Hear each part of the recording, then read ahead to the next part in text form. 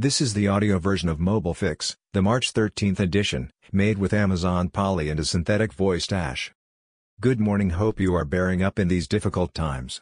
I'm Simon Andrews, it's First Thing Friday and this is Fix, my weekly newsletter with news and my views on mobile, digital, social and more. Lots of new subscribers, so sharing is working well. Can we keep that up? Too long / didn't read. If you are pushed for time this week, don't miss the earnings call transcript for Trade Desk, where their CEO Jeff Green talks about advertising, data and privacy and connected TV. And a bit on China and Amazon too. They are a remarkable company and I am delighted their UK lead is taking part in our event in April. These are a few quotes that capture the breadth of content covered. We're at a point where we no longer have to make the case for data-driven advertising. Advertisers get it. They understand it and they want to apply it. It's no longer a question of what the hell is this thing, but it's more a question of, how can I do more with you? What advertisers are squarely focused on is how to drive better and more relevant ads that help fund the great internet experience that we all enjoy while simultaneously protecting consumer privacy. Outside our industry, these motivations are often misunderstood. And I focus so much on CTV, because as we discussed, advertisers view CTV as a way to break their dependence on walled gardens. What I think is far more likely than the scenario that I just described, is that Google will find a way to do a better job of threading the needle between privacy and relevance than what Apple did. Ad Tech Perfect Storm. The Trade Desk view on the storm seems to be they will be okay wherever we end up, and emphasizing we have 2 years. As this interview with a German site shows, TripleLift are pretty comfortable too. We share this sentiment. The industry has to therefore rethink advertising, and the foreseeable end of third-party cookies is an excellent opportunity to force this change. We now need to focus on providing a more transparent and efficient ad tech experience by focusing on offering ads that are informative, respectful, non-intrusive, and that fit within the flow of a publisher's environment. But the industry suspects many companies will struggle, and this Ad Exchanger piece looks at LiveRamp with a number of commentators pointing out their reliance on cookies. Their VP of Strategy refutes this and points to their work on a LiveRamp ad. Again, I am delighted to announce he will be joining our event too. The mechanics of data and how it's used in a privacy-focused world is rightly a hot topic, and Xandr have announced an investment in UK firm Infosum to improve their capabilities here, so pleased that we have someone from Infosum joining our event as well. There are a number of identity plays and this Ad Age piece looks at some of the highest profile ones. We'll see a handful emerge as key players, and will that drive more consolidation? But the desire to hack the current system remains. A Criteo practice around CNAME, designed to improve their access to publishers' first-party data, has caused some controversy, and this LinkedIn post about the issue has some good debate in the comments. The issue the industry faces is that smart white hat hacks are fine, except they highlight opportunities for bad actors to take advantage. As we saw with ads.txt, bogus sites exploit these opportunities, and consequently Apple will probably update ITP to stamp this out. More on the CNAME issue here. The heat is on Criteo. Despite many believing Macron would protect one of its digital powerhouses, the French privacy regulator is now investigating them. The issue seems to be around their shopper graph and whether legitimate interest is appropriate here. On our Ad Tech Perfect Storm event, our plan has not changed. It is still on for April 22nd. Obviously, we will keep reviewing this and comply with government advice. Should we have to postpone, tickets will remain valid. If the new date doesn't work for you, we will refund. But as we are planning for 100 people, it's likely to fill up quickly, and ticket holders clearly have priority if we do end up with a new date. Don't miss out. Merchant. Is the gloss coming off DTC? Fortune talk about how hard it is to find new success stories, and this piece goes deeper, looking at a fashion DTC startup losing $2 million a month, which only happens when you take VC money. Perhaps the original mistake of the DTCs wasn't in their vision, but in their decision to take the venture capital in the first place. Now, under pressure to grow even faster and at greater scale than they otherwise would have had to naturally, they are being confronted with what happens when growth slows down, the cash starts running out, and investors are expecting their returns. I keep pointing back to my bonsai brands, thinking, there is a natural size for DTC brands, as the conditions that enable dominant brands are largely gone. But running a profitable $50 million business is a great achievement, as long as you don't have an investor looking for a bonanza. The new figures from Stitch Fix support this, where expectations were missed and shares tanked. Sales were up, just not by enough. But a key factor was rising customer acquisition costs, as this extract from their shareholder letter shows. While we expect our customer acquisition cost in the second half of FY20 to be approximately flat year-over-year, we've seen costs rise in some key digital channels. We're working on both product innovation as well as experimenting into new and emerging channels to offset this, but we are applying more conservatism in the way we are thinking about our marketing spend in the second half of the year. This long but oh so good compendium of DTC best practice also mentions Stitch Fix. In the early days of Stitch Fix, recalls Mike Dubow, Katrina Lake, Stitch Fix founder, had a hard time raising capital, so she was like, "Fuck this. We're gonna become profitable and control our destiny." This document is a must-read. Just one section on how messaging, SMS and Facebook are driving commerce will teach you so much. And the thinking on CAC and LTV, as per the equation we opened with, is great too. Because customer acquisition is so hard, people are looking at ways to better connect with customers, lots happening with different flavors of membership for example, and here a new startup wants to turn customers into partners.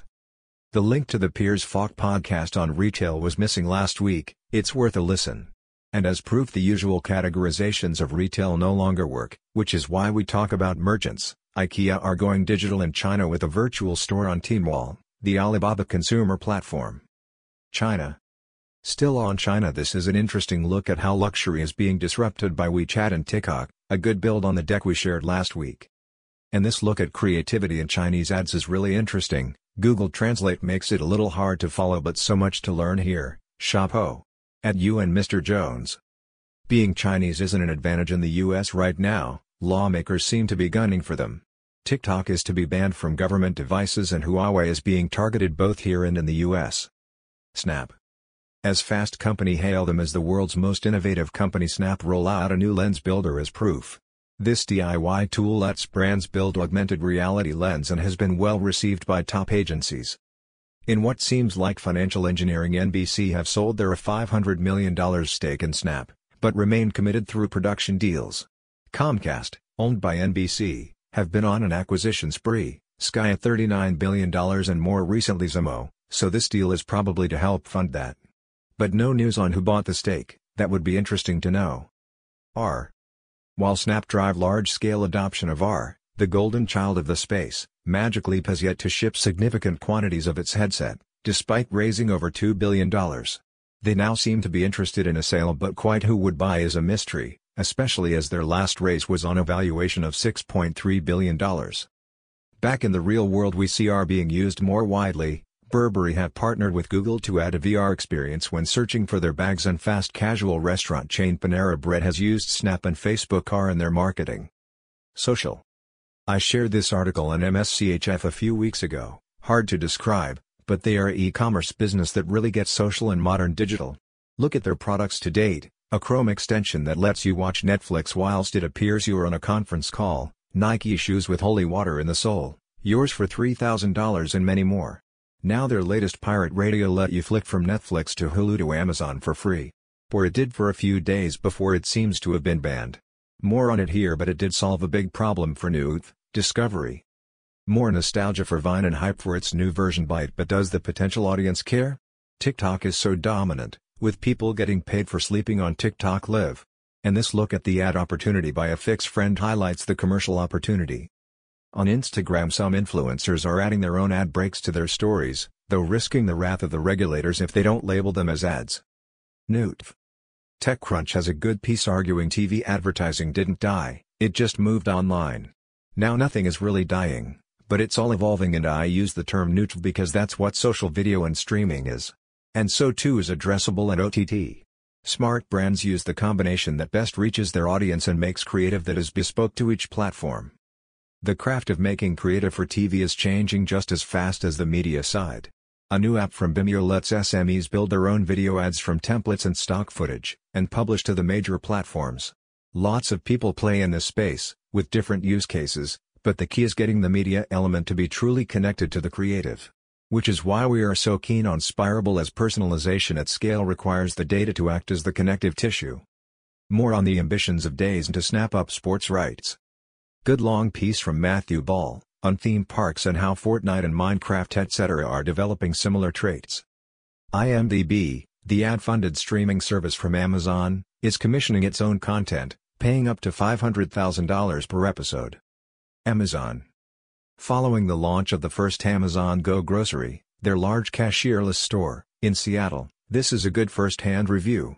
After all the PR about their plans to roll out thousands of these stores, Amazon surprised everyone by announcing they would license the technology so anyone can open one of these stores. Is Just Walk Out the next Amazon Web Services? The killer line in their FAQs is, "We only collect the data needed to provide shoppers with an accurate receipt." To put this in perspective, my favorite Amazon expert pointed me back to this old article which we shared last year, What is Amazon? It's a long piece but looks at how Amazon has developed, starting with a deep dive on Walmart, and essentially argues that Amazon keeps solving the problems in growing their business by outsourcing tasks to others. For example, the challenge in expanding their stock range fast enough is solved by Marketplace, where thousands of merchants add millions of SKUs, incentivized by the opportunity to sell to all those Amazon visitors. So, is Just Walk Out the way that Amazon better understands shopping baskets and what gets bought together, without them having to build lots of stores? And it sets up this look at all the e-commerce businesses Walmart has bought, and now seemingly regrets. The one thing the article is critical of is Amazon ads.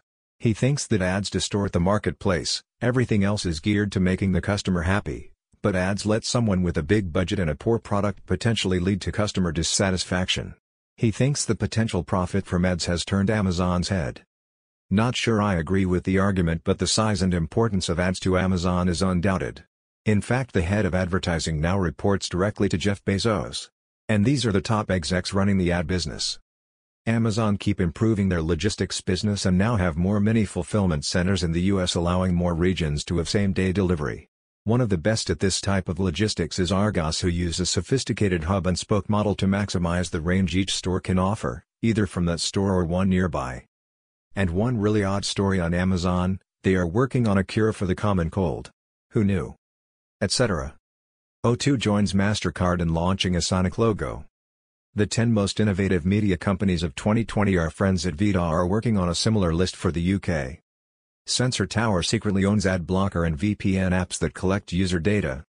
UK aims to raise £500 million a year through digital services tax. Accenture spearheads consultancy via advertising turf war.